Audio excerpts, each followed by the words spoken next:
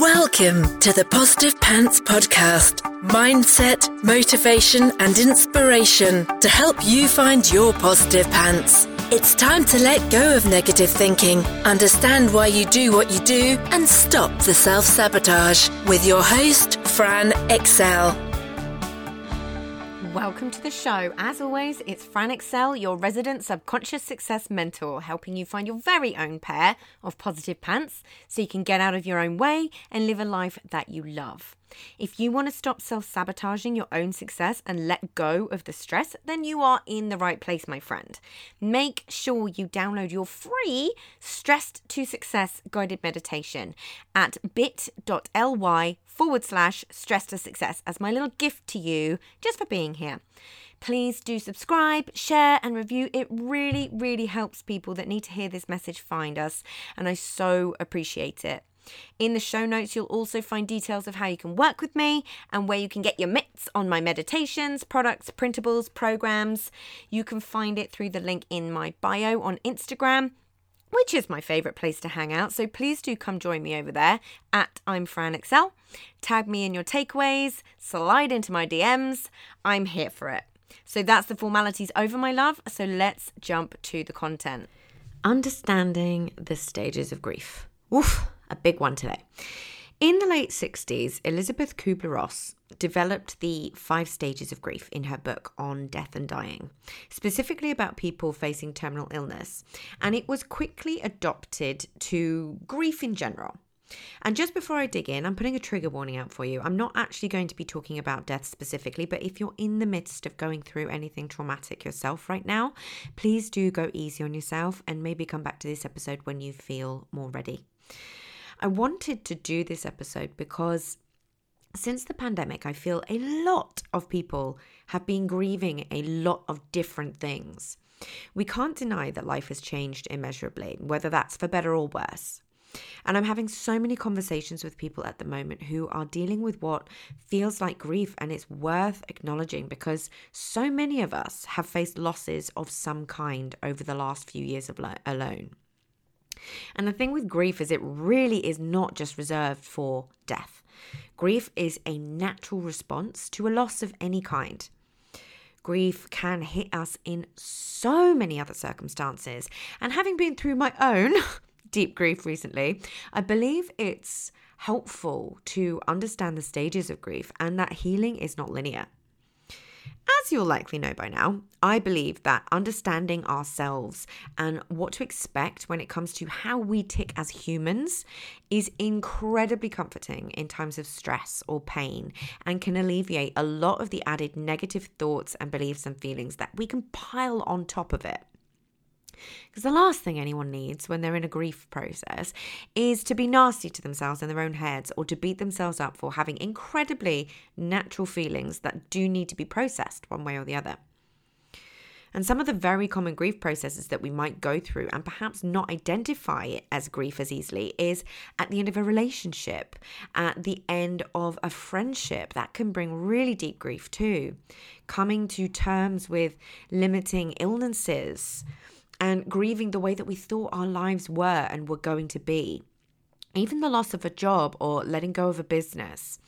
Identity loss can hit us really hard too. And there's so many ways that can happen, whether it's down to our appearance or a breakup or pregnancy or infertility, retirement or something else, right?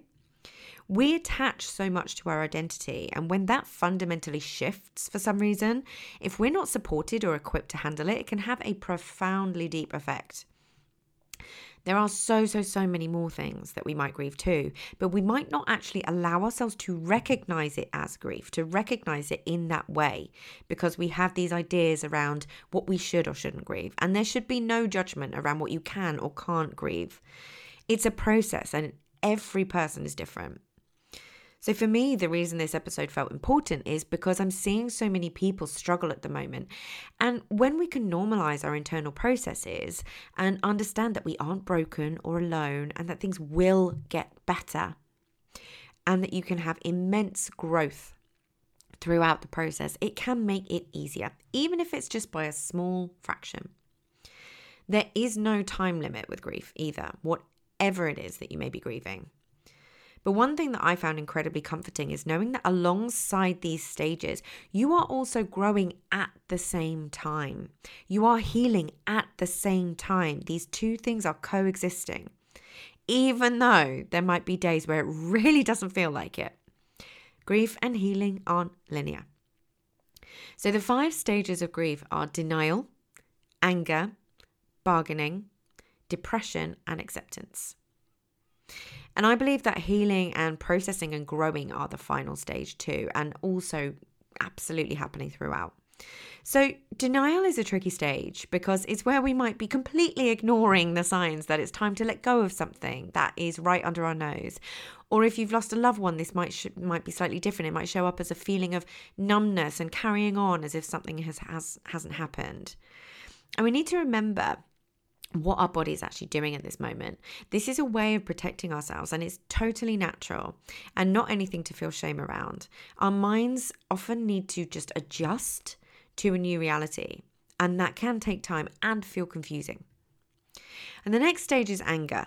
And oof, I went through this one big time. This is where we're seeing our new reality for what it is a little more. We might be angry with someone else for their behavior or their actions, whatever it might be. Or we might be angry at the situation itself.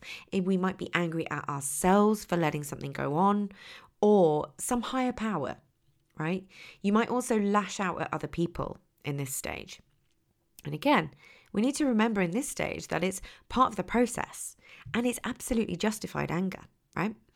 The way I saw it, though, was progress. Yeah, things are moving. It's another step forward and an opportunity to work with the emotion, which thankfully I'm incredibly grateful to be well versed in by this point after 8 years of training in these things. You know, finding ways to process the healthy anger and not be consumed by it. And that will look different for all of you. So the next stage is bargaining. So this is where we're still trying to protect ourselves on a deep level and trying to find ways to alleviate or avoid the pain. And we might do this with someone else that's involved. You know, the idea of like, if you do this, then I promise I'll do that, you know. Or we might do it with ourselves. We might bargain with a higher power. This is where we might feel like we would do anything to take away the pain. You know, this is where in relationship breakups, it can be so easy to go back to someone that's not right for us or has been toxic for us. Or we might start to look for the positives and start to ignore the negatives in a situation because it might feel easier to go back than to do the healing work to move forwards through the pain.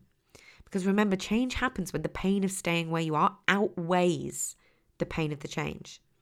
So please be kind to yourself if you recognize this in yourself, and be kind to others who might be going through this, as it can bring with it a really intense feeling of powerlessness and lack of control and can be really isolating.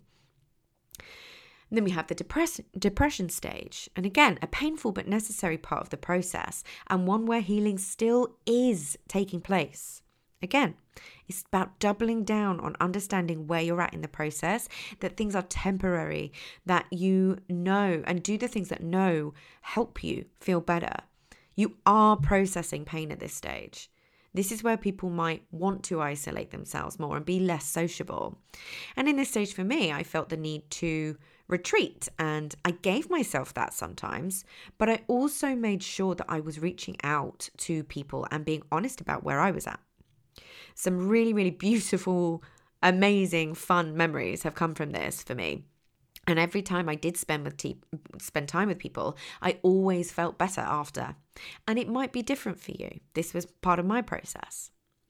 And so much of what makes these first few stages so hard is how much we're trying to resist and fight against it.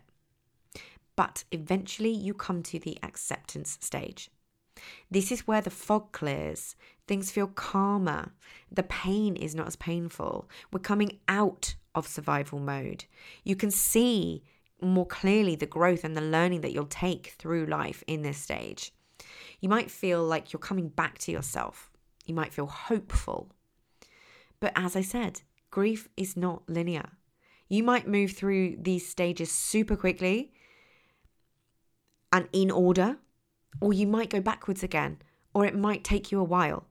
But it's understanding that there are stages to the process and you will come out the other side. You know, and this is just one model of the grieving process.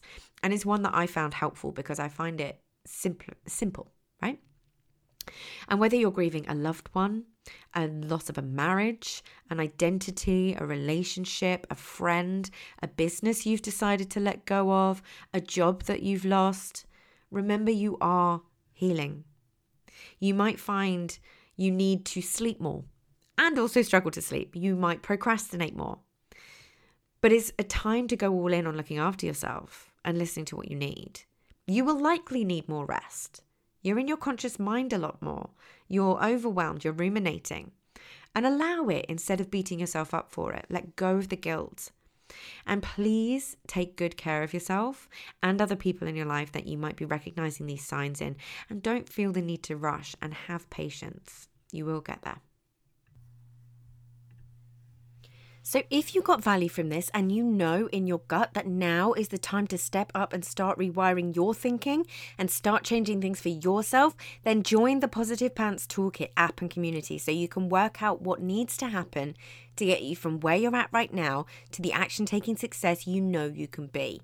And if you want my eyes and ears on your problems, then I work with people one-on-one and through my programs. You can find all the details to join the toolkit or book in a call in the show notes, the link in my bio on Instagram, and on my website, franexcel.com. So stop waiting for if and when and choose to change things now, because you can.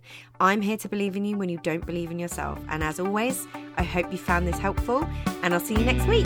Bye.